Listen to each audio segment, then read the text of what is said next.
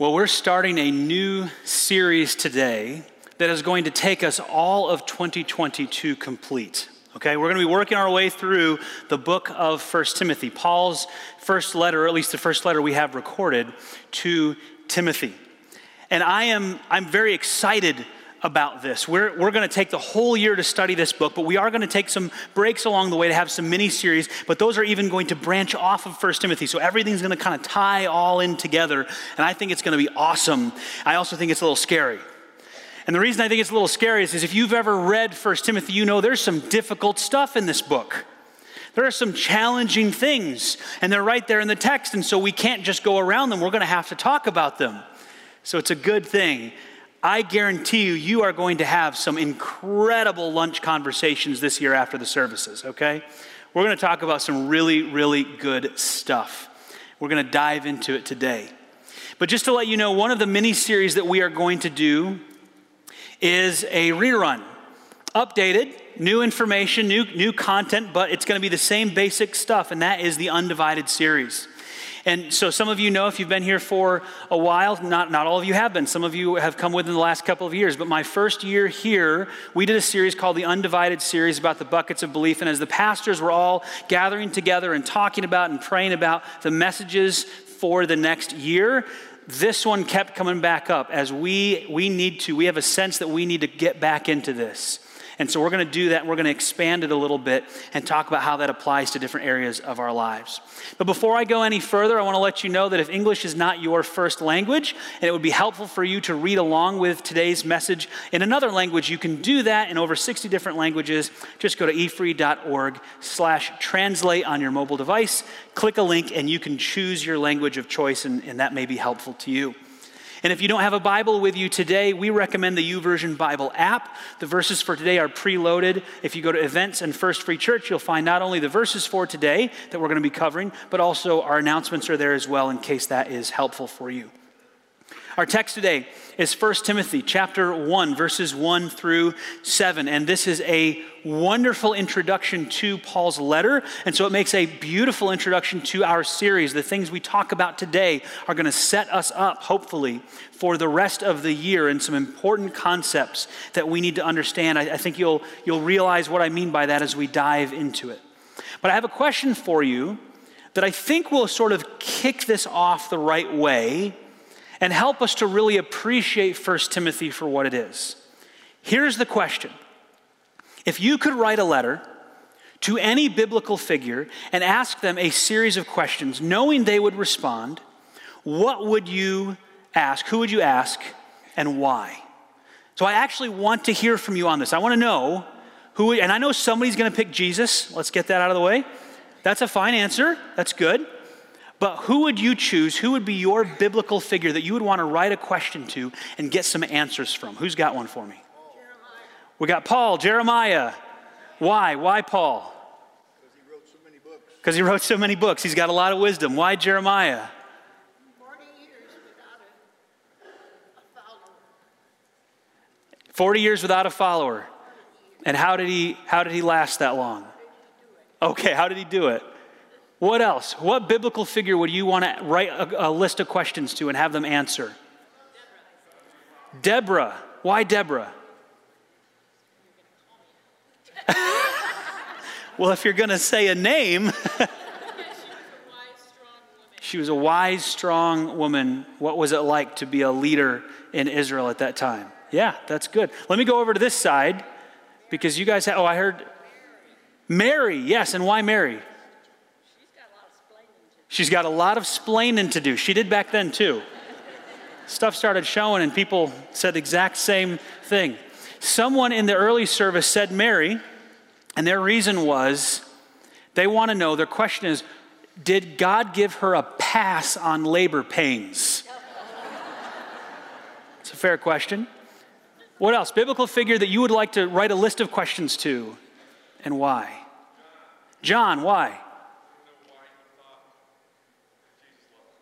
Why he thought Jesus loved him? Yeah, what was so special there? The disciple who Jesus loved, like he didn't love the other guys. That's a good question. Anybody else? Biblical figure you would love to ask some questions to? Daniel. Why Daniel? Because he had all of human history presented before him in visions. Uh-huh. Yeah. And he had to tell it to us in metals and periodic elements. Like, what's up with that? Can't you be a little more clear? Yes, I'd love to ask Daniel some questions. Maybe one more. Who else? A biblical figure that you wish you could ask questions of? I know. Who's that? Judah? Judas. And why Judas? What were you thinking of? Yeah, there you go. What were you thinking if you didn't hear that in case? The reason I want you to be thinking about this is because I think it will help you to understand Paul's letter to Timothy. Because what's happened here is that Timothy has actually sent a letter to Paul with a list of questions, just like we just talked about. Paul was Timothy's answer to that question. Who could I get some information from? Who can I get some advice from? Who can I ask these questions to? And Paul was the guy. And so Timothy sent a letter to Paul that was full of questions. Paul didn't just wake up one morning and decide, I'm going to send a bunch of random knowledge to Timothy. This is in response to Timothy asking him for advice. Timothy was leading a large church, we'll see. And he had some difficult people to deal with in that church. And so he's asking for advice from his mentor to help him understand this. What we are getting in 1 Timothy is a Q&A, question and answer. Only we're just getting the answer part. That's all we're getting. Now, admittedly, that's the better part, right? This would not be nearly as helpful if all that was preserved for us was Timothy's questions and no answers. So I'm thankful that we have Paul's answers that are preserved for us. But this is really important to understand as we dive into this study of 1 Timothy, because Paul is going to give lots of random truth bombs. He's going to give all this kind of knowledge that may seem disjointed and like, how does this fit together and why didn't he give more information? But it's because he's responding to Timothy's questions. He's not answering an email where he can just click reply and you can always scroll down and see the original. It doesn't work that way. Paul is probably orating his answers to a scribe who is writing this down in a letter form, who's going to then send this to Timothy.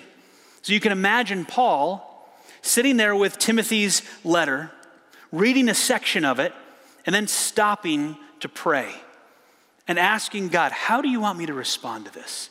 This is a tricky one. Lord, what is your answer to this? And the Holy Spirit inspired Paul with the answers to these questions. And then he probably gave them to someone verbally who wrote them down word for word and then sent this off. And so that is the process that Paul went through. He didn't need to rewrite the answers because he's writing to the guy that asked the questions. He didn't need to rewrite the questions, that is. He's writing back to the guy who asked the questions, so why waste the ink? So all we have is the half of this dialogue, this conversation.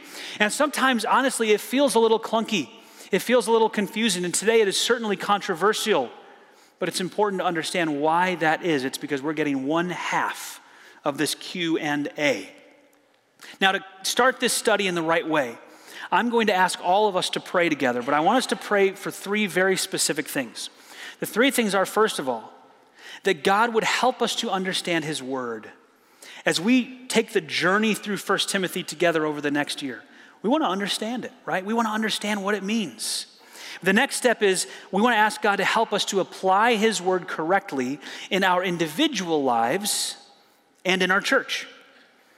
Because 1 Timothy has a lot to do with how churches function, how they operate, how you and I interact with each other, how leadership works. That's a lot of 1 Timothy. And so we want God's wisdom in applying this to our lives and to his church. And the last thing we need to pray for is we need to pray for a spirit of love and unity as we go through this. Because we will have disagreements. There's no way around that. 1 Timothy has too much controversial stuff. There will be disagreements along the way. Will we have a spirit of love and unity as we talk about those things together? That is something we can pray for. And let's all pray right now, if you would. Lord, as we open your word today, I ask for you to teach us. Today and through the rest of the year, Lord, teach us to understand what you were communicating to these people 2,000 years ago through your servant Paul. That Timothy would take and read and absorb and then distribute to the other leaders in the church so that they could all benefit from this wisdom. And Lord, help us to apply it well. Help us to understand the ways in which this should impact our lives and the ways in which this should impact our church. But above all, Lord, help us to have the unity and the love that you want for your body. We know that there will be things we will disagree on. We are humans. We have opinions. We each have our own minds and different perspectives and backgrounds and experiences and sets of facts that we draw from. And so, Lord, I pray for a spirit of unity to just cover this church this year. As we talk through some difficult issues that we need to talk about, that your word talks about, Lord, help us to have a love for each other that goes beyond any disagreements we may have. And it's in the name of Jesus that I pray. Amen. I'm just going to dive right in with verse 1. And I'm going to explain some background and context as we go through this. So if you've got your Bibles handy or you've got YouVersion open or whatever it is, or follow along on the screens, 1 Timothy chapter 1, verse 1 says this. This letter is from Paul, an apostle of Christ Jesus, appointed by the command of God our Savior, and Christ Jesus, who gives us hope. Now, most of you are probably familiar with this guy, Paul, but some of you may not be, so here's a refresher just in case. Paul lives 2,000 years ago in Jerusalem, and he is a Jewish religious leader. He's a very zealous Jewish religious leader. A particular brand of Judaism that he promotes, I'll tell you about that in a minute. He has two names. One name is Paul, that is his Roman name, but he also has a Jewish name, and that is Saul. And this was pretty common back then. It's still common today in certain parts of the world to have two names. If you go to Thailand, for instance, you will meet people who have a Thai name, which you will probably have a difficult time pronouncing, and they will have an English name. And sometimes that English name is not what you would expect. Sometimes it's a word like sky or earth or things like that. And so they have two names because it's much easier to communicate that way. So when you meet people for the first time and they know that you are an American and they might give you their English name, and then you have to ask, well, what is your Thai name? This is the case with Paul. He had these two names. He goes by Saul when he's in Jerusalem because he's dealing mostly with Jewish people. That is his Jewish name, just like King Saul. Now, Saul is zealous for advancing Judaism, but a particular type of Judaism, which is hold on. Wrong spelling. There we go. I cannot spell this wrong. Pharisaic. There we go. Judaism. This is what he is all about. And the Pharisees, you have to understand, their perspective was, we are going to add more laws to God's laws to make sure people never break God's laws. And so we're going to take laws that were designed for the priests and the Levites, and we're actually going to make those applicable to everybody, and we're going to add some more things on top of that to make sure no one breaks those laws. It's the same principle that a lot of us use with our kids, right? We don't want our kids to go stick their fingers in the outlet, so we say, don't even go over by the wall. Right? And so we make a law that isn't the actual law. That's not the thing we really care about, to make sure they never cross the boundary of the thing we actually care about, because something bad's going to happen. And that's not a terrible perspective, right? That's not a horrible thing. It devolved into a bad thing for the Pharisees, but that's where they started from, is saying, hey, we want to make sure that God never has a reason to judge us again. And so we're going to make all these extra laws, and that's where you get Pharisees and that kind of Pharisaical legalism. Saul is one of the most aggressive Pharisees. He's incredibly devoted. And that's an important word to remember for later. Paul is very, very devoted to the cause of advancing Judaism, to the point where he persecutes and even kills people who are perceived as a threat to Judaism and Pharisaical Judaism. And so the biggest perceived threat at this time is a group of people who are followers of something called the Way. Followers of the Way to Saul are this dangerous group that just needs to be eradicated, get rid of it. And so he finds them and he persecutes them, and eventually these followers of the Way start to be called Christians. Originally, it's an insult. It means little Christ or wannabe Christ, but it kind of makes sense, so it sticks, and that's what these people start to be called, is Christians. One day as Saul is heading to Damascus, Jesus appears to him, and they have a conversation. And Paul recognizes that this is God and this is Jesus, and so Jesus is Lord. and he calls him that, and he believes in him. And in an incredible act of irony, God chooses to take Saul, who was the biggest persecutor of the followers of Jesus, and turn him into one of his best messengers, a missionary, an apostle, a sent one, who's going to go deliver the message of Jesus, the good news about Jesus, but not just to the non-Jewish people. He's going to actually expand the reach far beyond to reach the Gentile people, the non-Jewish people. And so Paul is going to become this messenger, this missionary to the Gentiles. Only instead of coercing them with violence and persecution, he's going to use teaching and service to win them over, not trying to force them to agree with his beliefs, but trying to share the truth with them so that they might hear and understand and believe. Along the way, as he's traveling around, he meets this young guy, Timothy. He's already a follower of Jesus, but he needs to be mentored. And so Timothy joins Paul's team. Now you might think that Paul, he's this loner guy traveling around by himself. We always call him Paul's missionary journeys, but the truth is he always had a posse with him. He always had a group of people that was going with him, helping him, a team helping to build these churches. And so Timothy joins that team with Paul. But at the time of this letter, obviously they're not together because Paul's writing to him. And in the next couple of verses, we're going to find out why. In verse 2, Paul says, I am writing to Timothy, my true son in the faith. May God the Father and Christ Jesus our Lord give you grace, mercy, and peace. This is a very normal greeting, but it's a very warm greeting, my son in the faith. And the reason this is important to understand is because as we go through this letter, you're going to find some very direct and blunt instruction given to Timothy. And in fact, you might even call it curt. It's like, wow, Paul's really laying into this guy. Tell him to do this, do this, do this. But he's not trying to micromanage him. He's not trying to control him. He's just trying to save some letters, but he tells him right up front, hey, you're my son in the faith. And I want grace and mercy and peace for you. In other words, this is warm. This is familial, right? This is a family relationship here. This is mentoring and guidance. So read the rest of the letter in that tone. But they're not together right now, and here's why.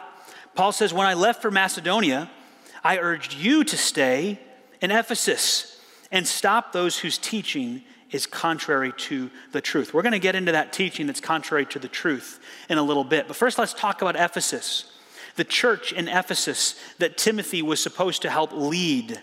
What was it like? Well, it was a large, multi-site, multi-community church.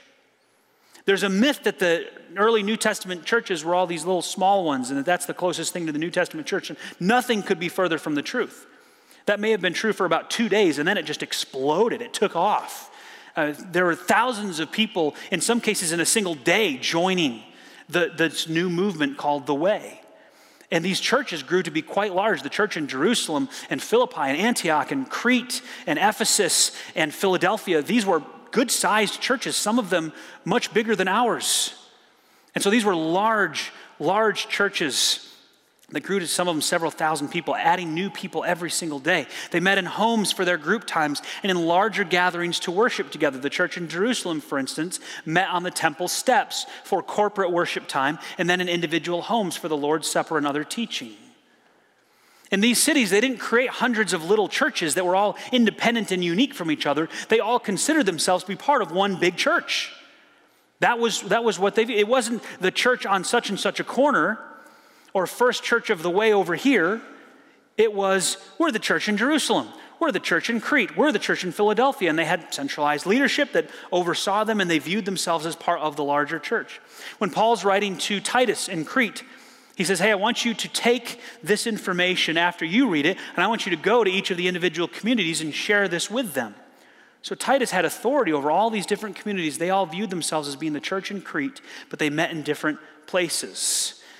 There was one big community and then other little communities inside of a regional multi-site church. Now, the only thing missing was the technology to live stream Paul and Timothy and Titus's messages to all these different communities. So they had to go in person. They had to send letters. They had to travel around. It was far less efficient, but that's what they had to do. But they didn't see themselves as separated and isolated. It may surprise you to learn that the closest picture of the New Testament church today is a large, multi-site, multi-community church with a thriving groups ministry.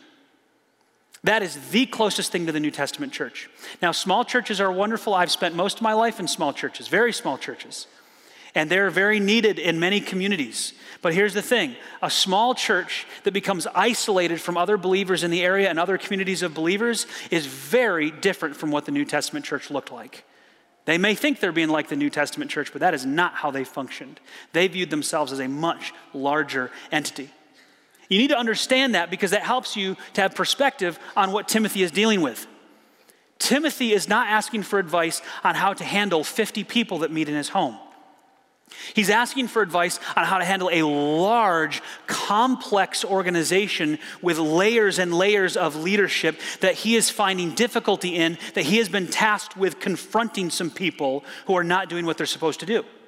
This is a complex issue that he's asking for Paul's guidance on in a large church. Now, Paul tells us what some of the things these people were doing and why it was a problem. Here's what he says in verse 4. Don't let them waste their time in endless discussion of myths and spiritual pedigrees. These things only lead to meaningless speculations which don't help people live a life of faith in God. I want to explain to you what this means. This phrase here, waste their time. The word there literally is devoted.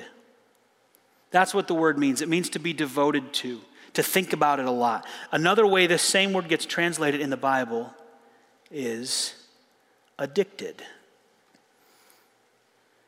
See, this is important because Paul's concern was not with people who had a casual fascination with something.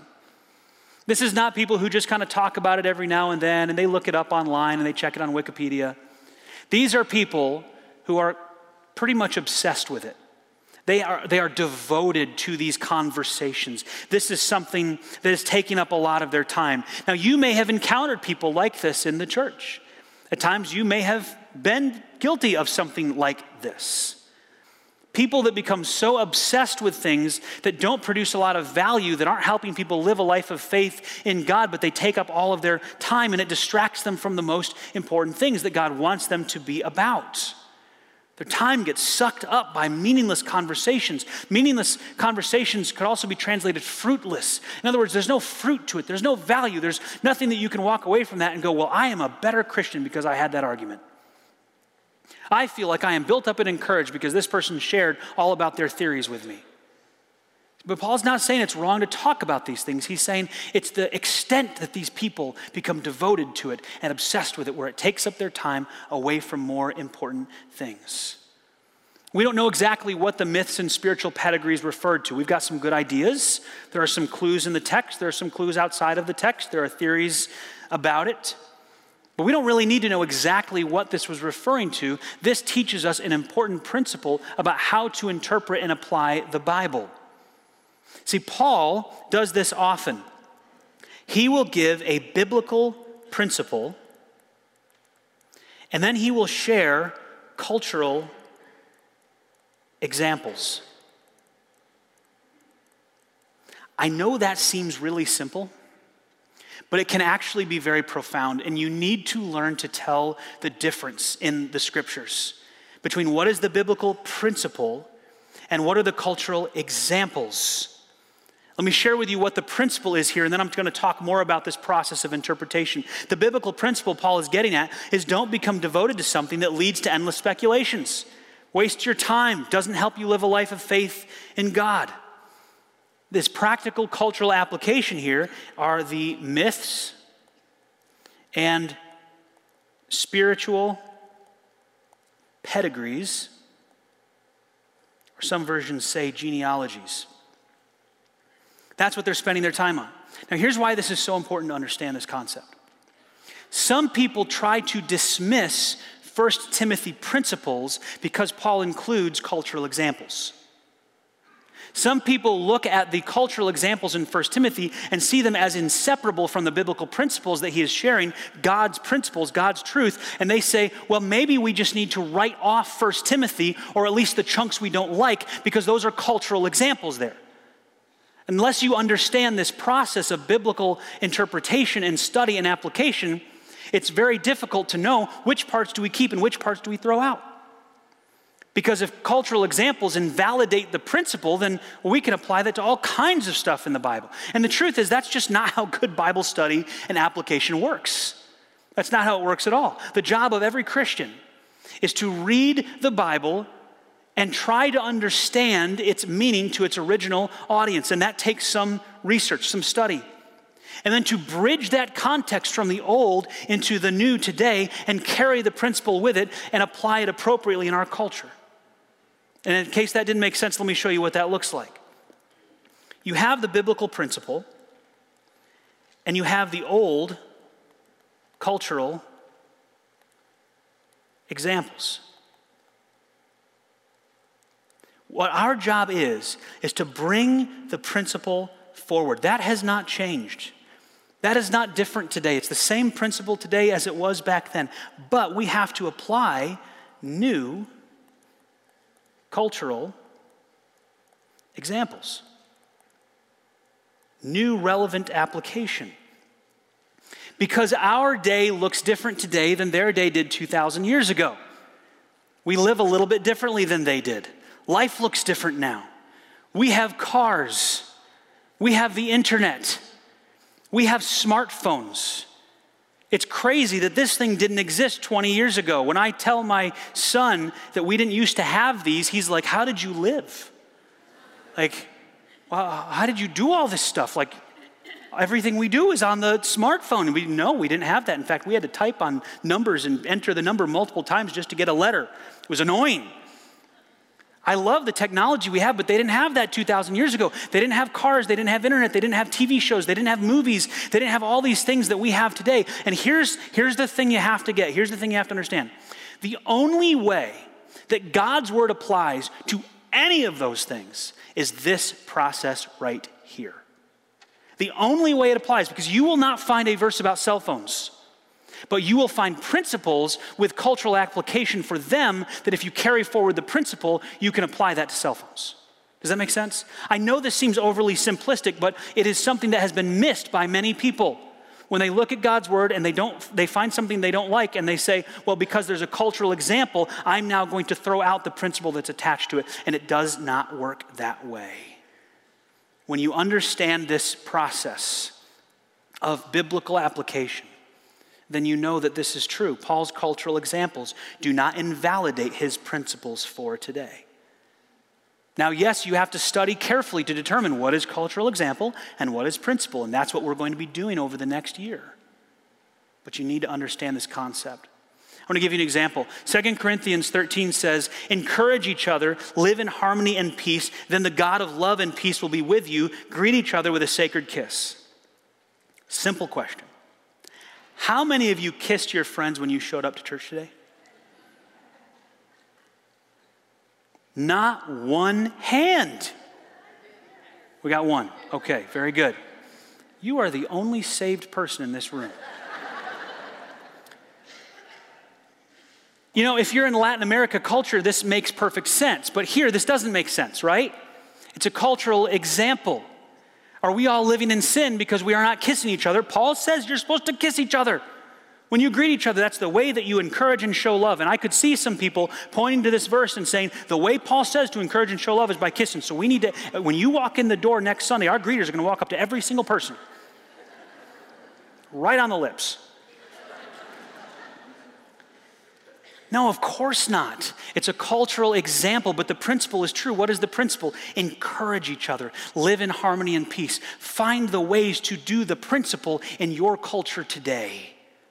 The principle is still true, even though there are cultural examples.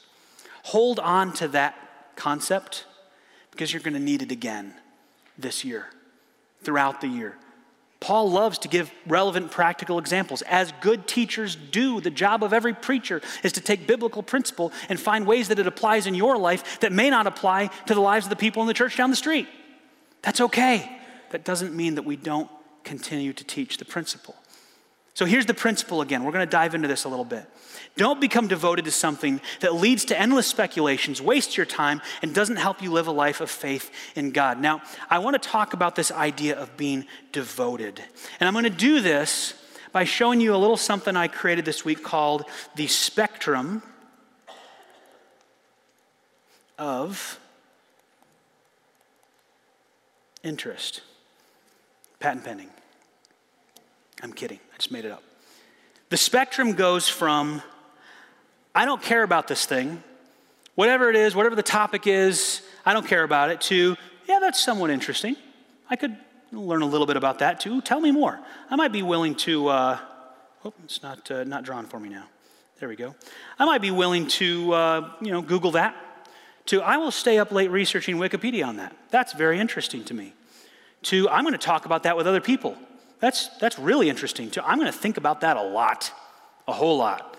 All the way down to, I'm talking about this a lot. I am sharing this with other people, asking them, we're diving into this together. This is a big deal to me. It's a spectrum of interest. From I don't care to I'm talking about it all the time.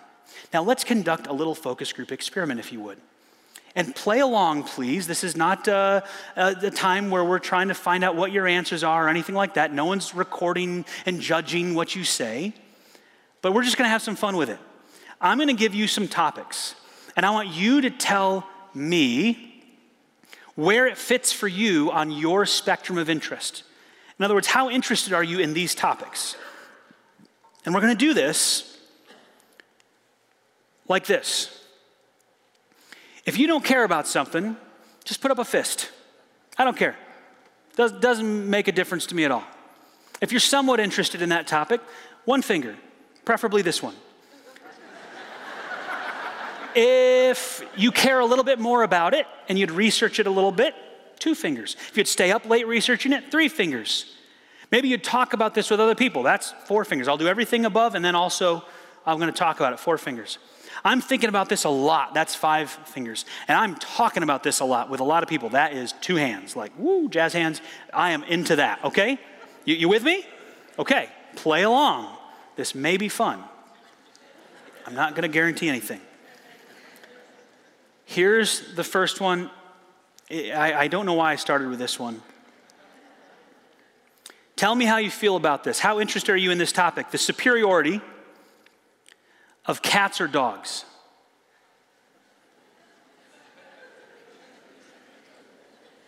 Okay. Somebody made up a new one. 2 fists. I really don't care. Here's one for you. The type of car you should buy. How interesting is that to you? I don't care. I research that a lot. I talk about that a lot with a lot of people. Okay. Let me give you a different one. Cardinals baseball. Okay? Yeah. Oh, interesting. Okay. Boy, there's a surprising amount of fists out there for St. Louis. You must be from Chicago. Blues hockey. Yeah, right now, blues hockey is like this, you know? And then in a few months, that'll be the Cardinals thing. All right, this is where things start to get real. Your multi-level marketing business. Okay. This is just a public service for everybody. The upcoming presidential election. That gets interesting. Let's do a theological one. Calvinism and Arminianism. Some of you are, yeah, we'll talk about that. I'm interested in that. Or I don't care. I love it when the spouses are totally different. It's awesome. I know you guys have great conversations. How about the origin of the universe, earth and people? How do you feel? How interested are you in that? Okay. All right. Here's a relevant one right now. premillennial versus glorious return of Jesus. It's like, yeah, I want to know more about that. I want to research that. I'll stay up late researching that. I want to talk about that a little bit. I'm thinking about it all the time. Some of you are just like, I'll find out when I get there. Makes no difference to my life now whatsoever. I hear you. What about your kids?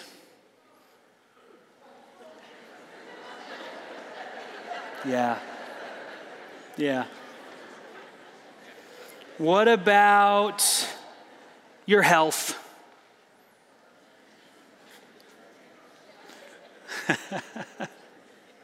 All right. How about this one? Sharing Jesus with people who don't know him. Ooh. That can be a convicting one, right? Because if you just look at my life, it's like, oh, maybe it looks like I don't care, but I know I should care, so I'll say 3. That's a convicting one, right? Are we frequently talking about Jesus with other people, or are we kind of somewhat interested in it? What about this one? Teaching your children biblical principles. Like, I'm all into that. We talk about it all the time. Or some of us are like, yeah, I'd like to, and I want to learn more about that, but I'm more teaching them how to navigate Netflix right now.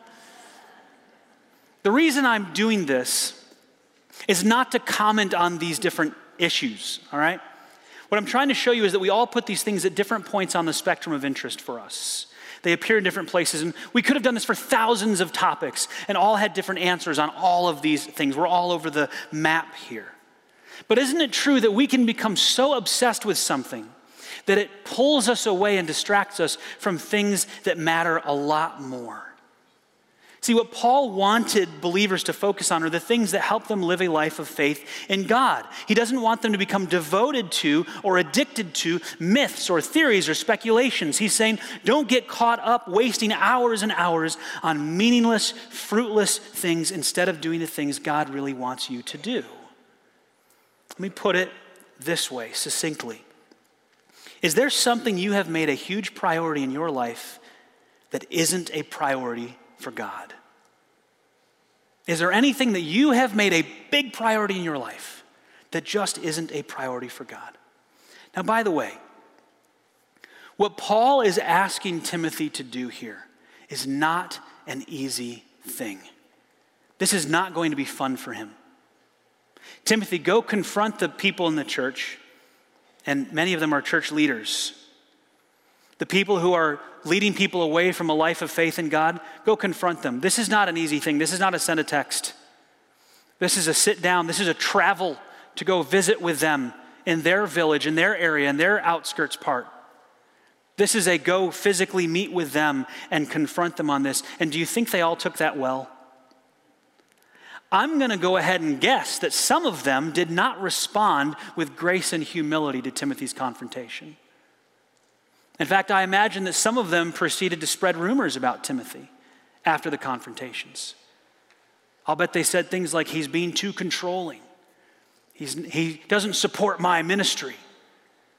I'll bet that was a very difficult and challenging thing for Timothy to do. Now, what Paul wants here is not for Timothy to go kick all these people out of the church. What he wants is very different from that.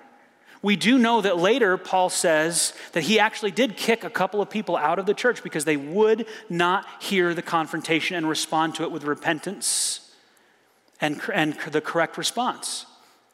So he's willing to go there, but that's not what he wants. That's not his primary objective. And we know that because he tells us what his main objective is in the next verse. In verse 5, he says, the purpose of my instruction is that all believers would be filled with love that comes from a pure heart, a clear conscience, and a genuine faith. So you could read through this letter and walk away thinking that Paul's primary concern and the purpose of his instruction is right belief. That's called orthodoxy. Or you might walk away with the impression that his primary purpose of instruction is right practice or right behavior. That's called orthopraxy, having the right practices, doing the right things. And those are important, but Paul does not treat that as the main purpose of his instruction. He does not want his main purpose to get lost in all of the details he's about to cover. All of the stuff that we are going to spend weeks and weeks and weeks on, Paul does not want us to dive into that without understanding his main purpose. And his main purpose is that believers should be filled with love that comes from a pure heart. Have a clear conscience, or you could translate this, upright motives. Pure, right, good motives for your actions, and having a genuine faith. Now, as it happens, the people that Paul wants Timothy to confront do not have any of these characteristics anymore.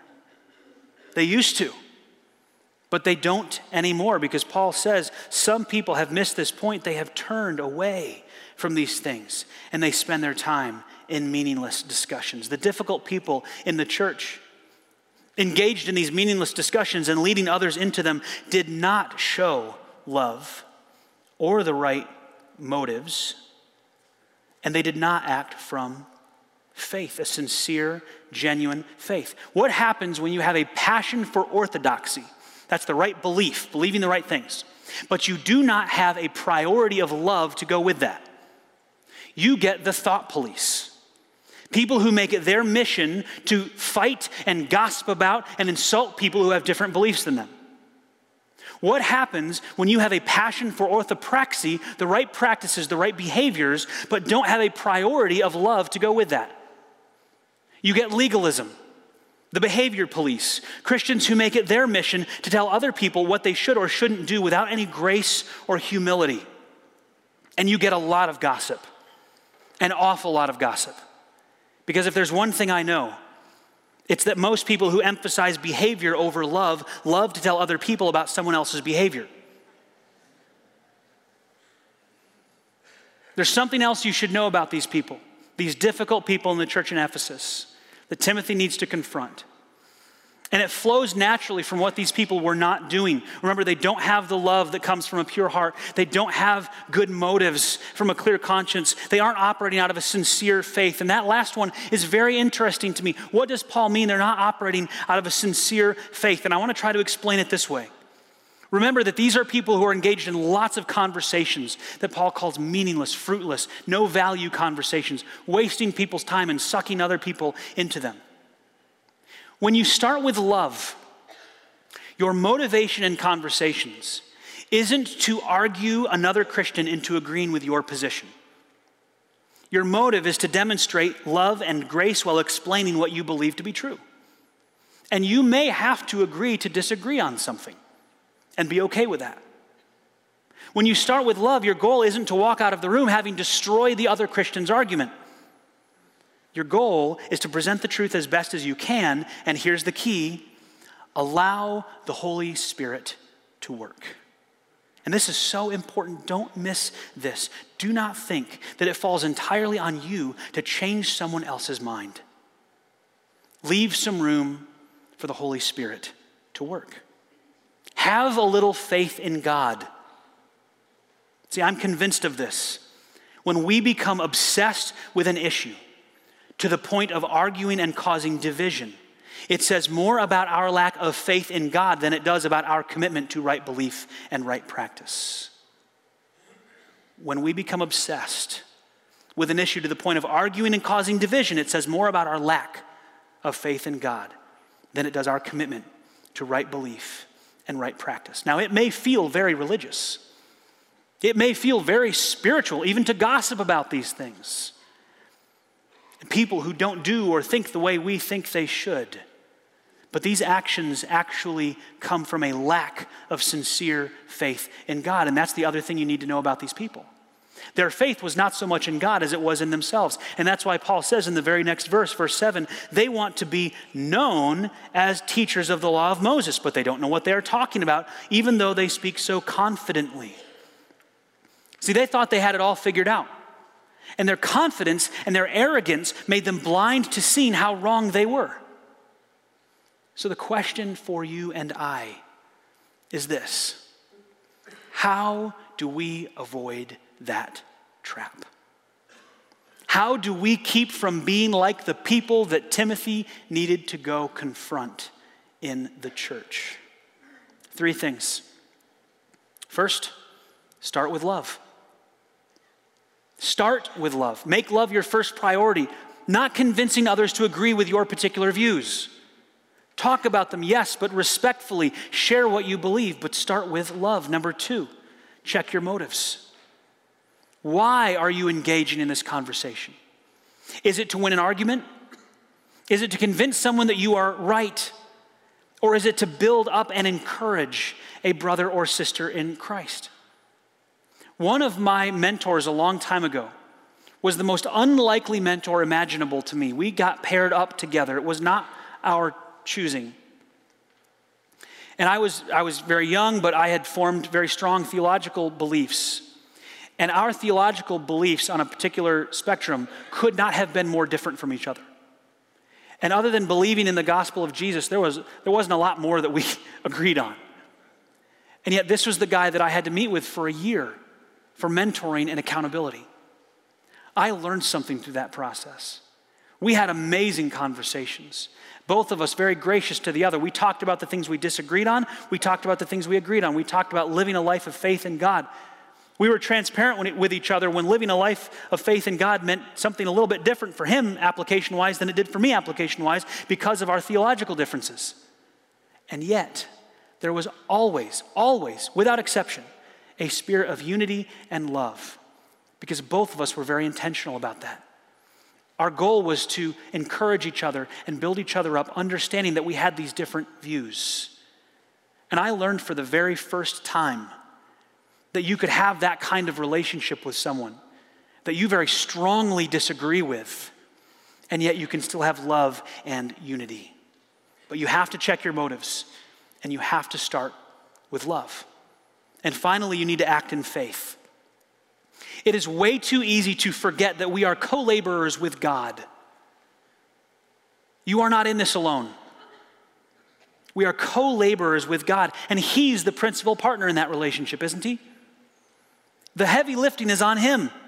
Why do we take so much responsibility on ourselves to convince people?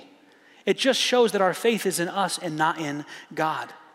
So yes, talk about your views, talk about your differences, but don't think that it's your job to convince people that you're right. Pray and ask God to do His work. In fact, ask Him to even reveal where maybe in you there needs to be a change of perspective.